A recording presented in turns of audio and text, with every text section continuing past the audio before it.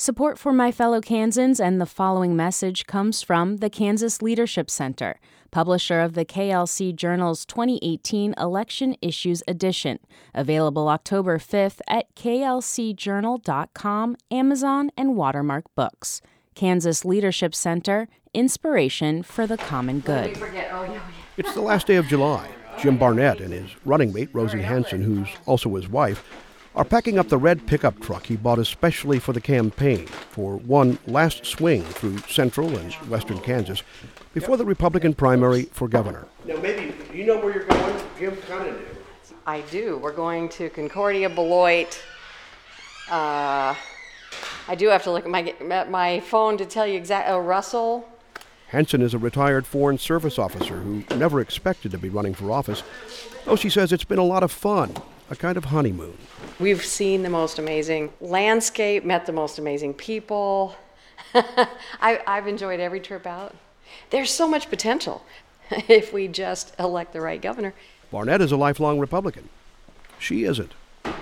But I am now, and I've embraced the party and or at least I've embraced what Jim stands for and what we stand for and what the state of Kansas needs. You know, we got the Eagle endorsement. I didn't know that. Garden City Telegram, Pratt, Ottawa, Greensburg. Dodge City. We've gotten a bunch of newspaper endorsements. What's that tell you? We've got the right policy.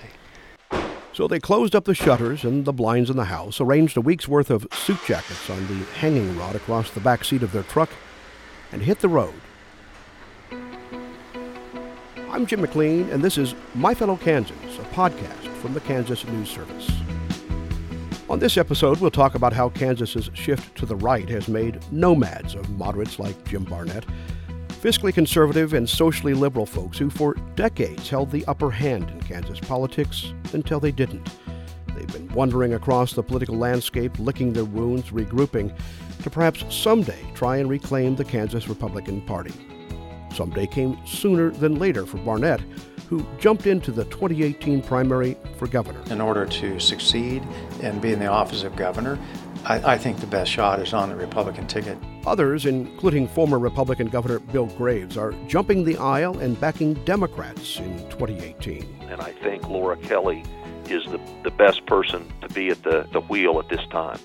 And a few simply left the party to try and form a brand new one. Yeah, it's funny. I've not started a party before, and I'm not sure how the process will work out.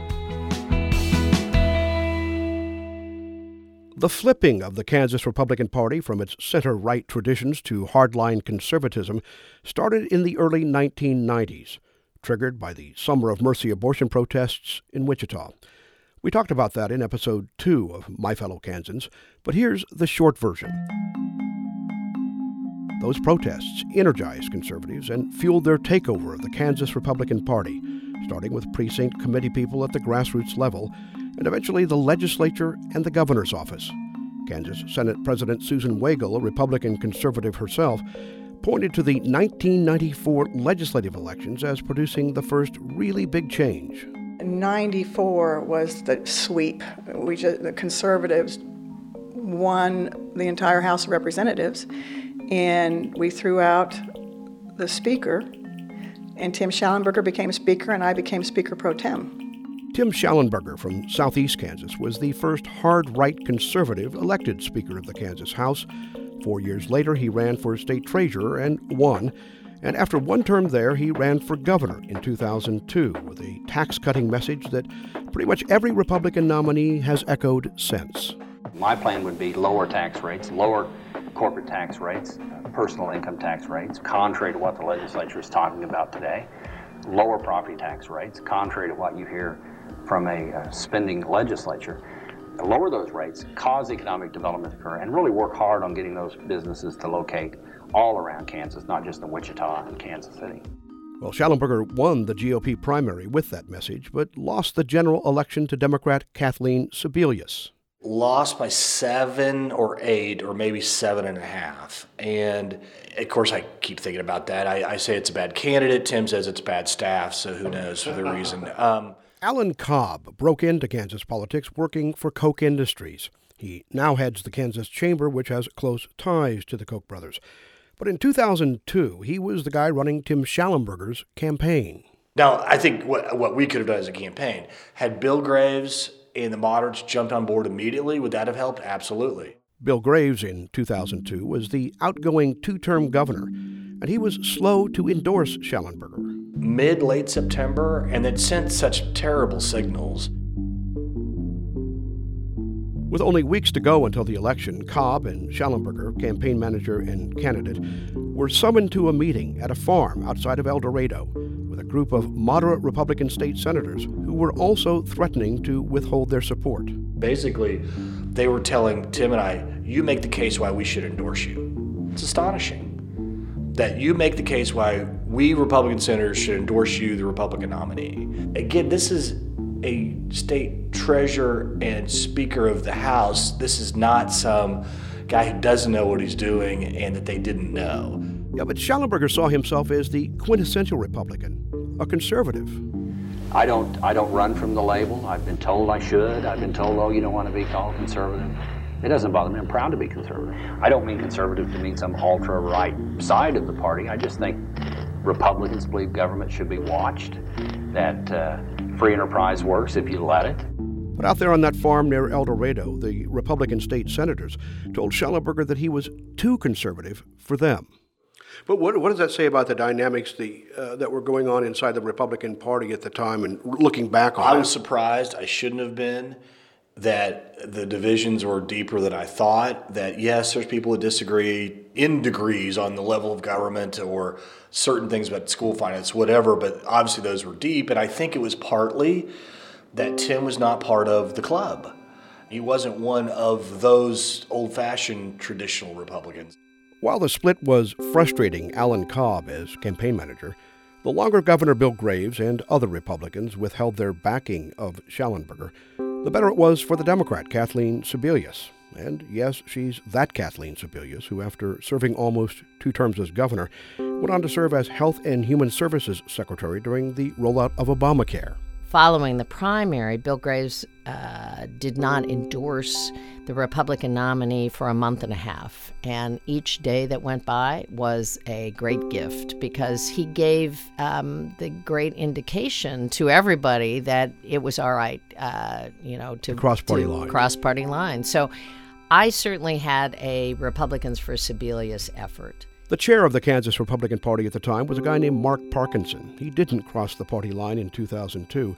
He helped Schallenberger, but he took a lot of heat for that from moderates in Johnson County, the Kansas City suburbs. Now, so he quits the Republican Party, and I don't know if you remember when he said... I remember him quitting. I don't remember what he said. He said there'll never be a moderate Republican nominee in Kansas anymore.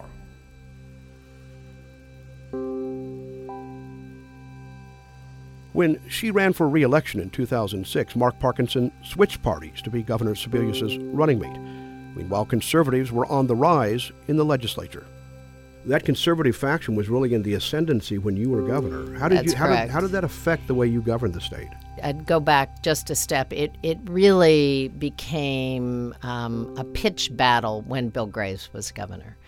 Because as far as a lot of the very conservative Republicans were concerned, he wasn't a Republican. How much time do we have here, Governor? To tell you the truth, Jim, I've got lots of time. I'm retired, and I'm home just being a news junkie, watching confirmation hearings and fallout over Bob Woodward's latest book. And you're making news. You're making news today, too. Well, that's not something I aspire to do anymore. I know. Nonetheless, Bill Graves did make news by being the first in a cascade of prominent Kansas Republicans to endorse the Democrat for governor in 2018. My father and my mother. Laura Kelly is the only Democrat I have ever endorsed for public office. And the reason I'm doing that now is because I believe so much is at stake in the state of Kansas, and it's going to take someone with some very capable leadership skills, someone who is willing to work across the aisle. You still consider yourself a Republican? Oh, absolutely. Absolutely. I was a 2-term Republican Secretary of State. I was a 2-term Republican governor. But there are moments when it's not about party loyalty, it's about literally loyalty to nation and state and what best serves nation and state. This split in the Republican Party, it happened a bit before you became governor, but it became really pronounced when you were governor. What was it like attempting to govern when you had this split? How difficult did that make things for you? It was very difficult. You know, we up until the Brownback tax package, we had always touted ourselves as having passed the largest tax cut in Kansas history.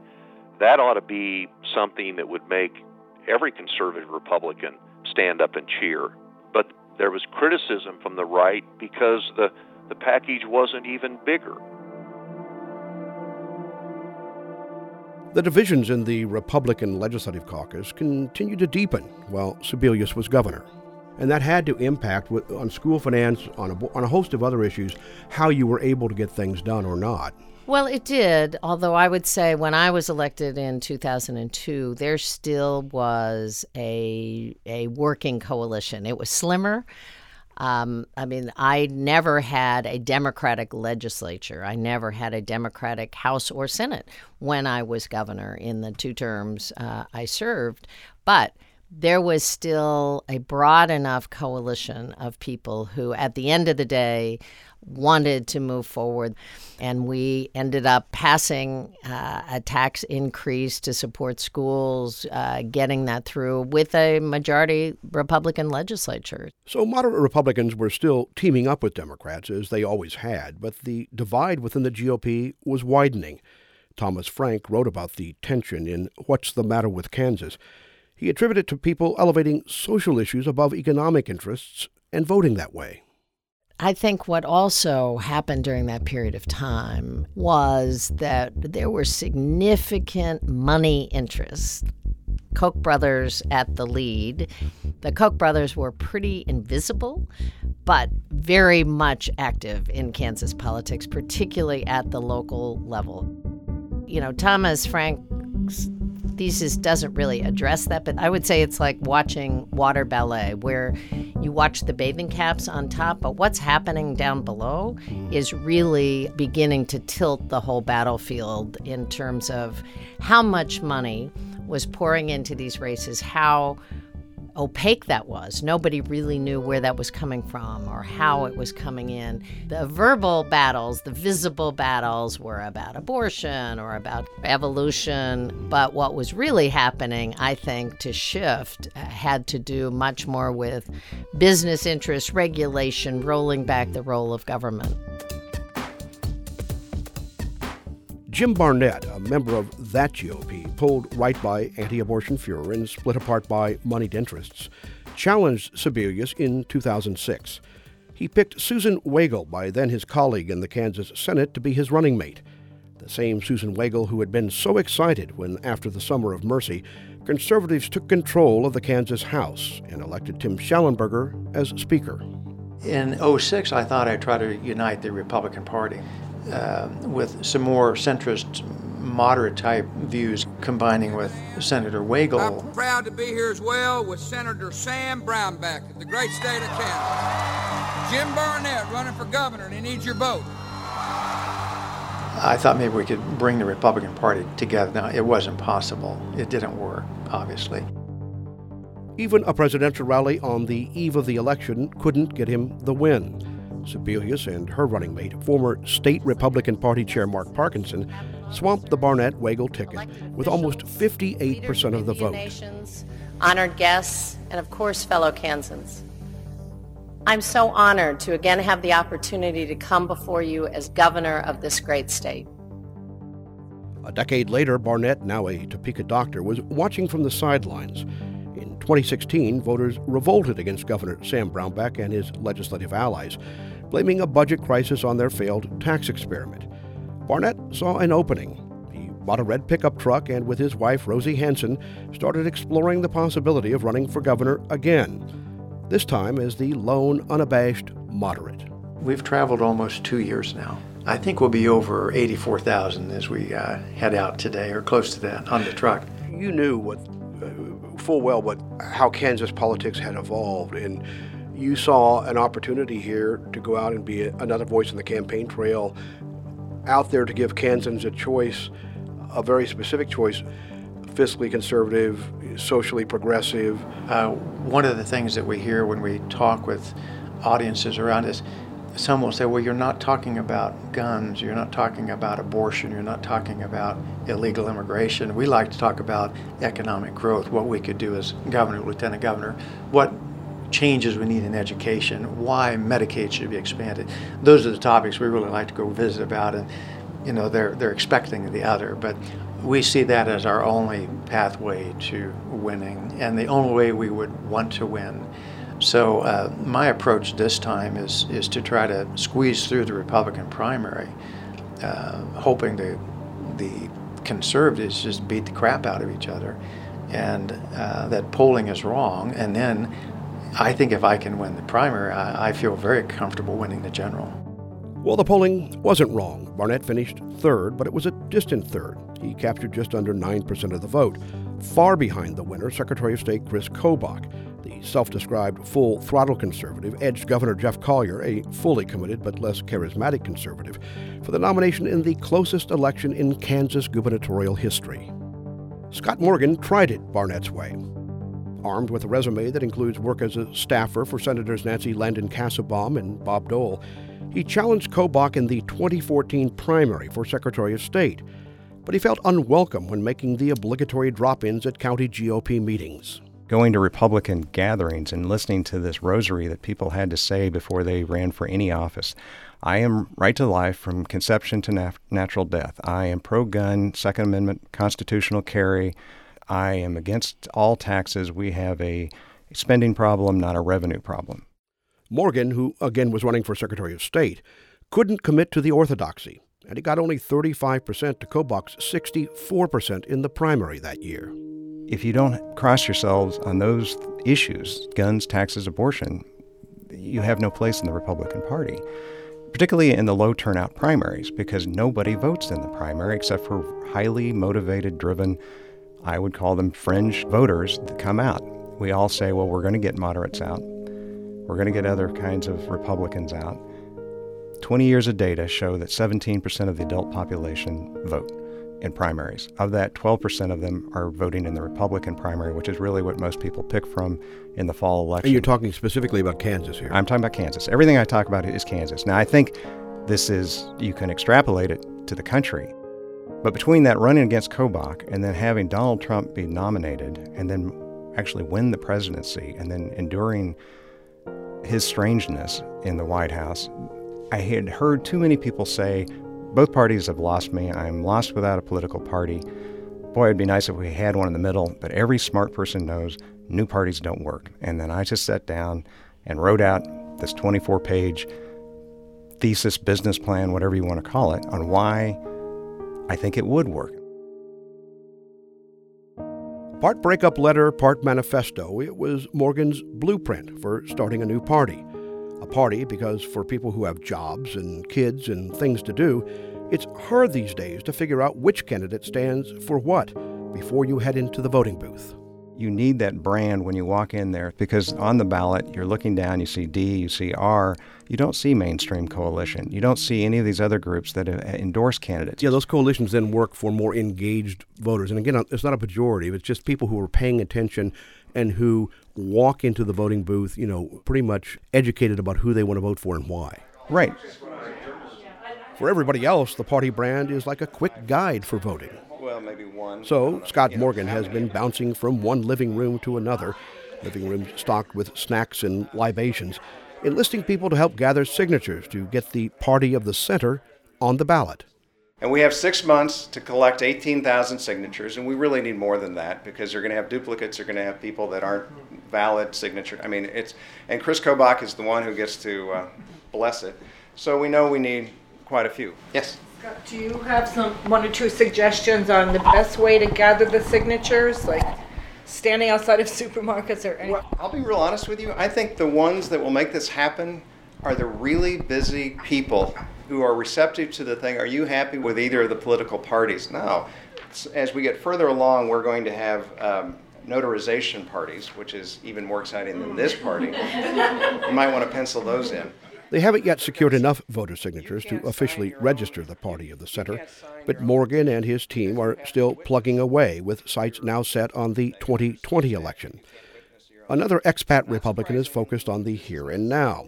To the dismay of some, independent Greg Orman is smack in the middle of the 2018 race for governor. As we travel the state and talk to voters, I'm really gratified by how they're responding to our message. I think the more voters who hear what our plans are for Kansas, the more voters we're going to get coming our way, and I'm confident we have a path to winning in November. It's a narrow path at best. Greg Orman's quest to break the partisan hold on Kansas politics and his potential role as a spoiler. That's next time on My Fellow Kansans. My Fellow Kansans is a production of the Kansas News Service, a collaboration of public radio stations in Kansas. The podcast is written and reported by Jim McLean, edited by Amy Jeffries, and mixed by Matthew Long Middleton. The production team includes Beth Golay, Nadia Foe, Scott Cannon, and me, Grace Lotz. Primary Color Music composed our theme. Thanks to KPR for letting us use their studio for this episode. Hat tip to Washburn University's Bob Beatty for his interview with Tim Schallenberger on Insight Politics in 2002. Special thanks to Neil Carruth of NPR and the NPR training team. If you liked this episode, please leave us a review. It only takes a minute and really helps. You can find us on Facebook and Twitter at KS News Service.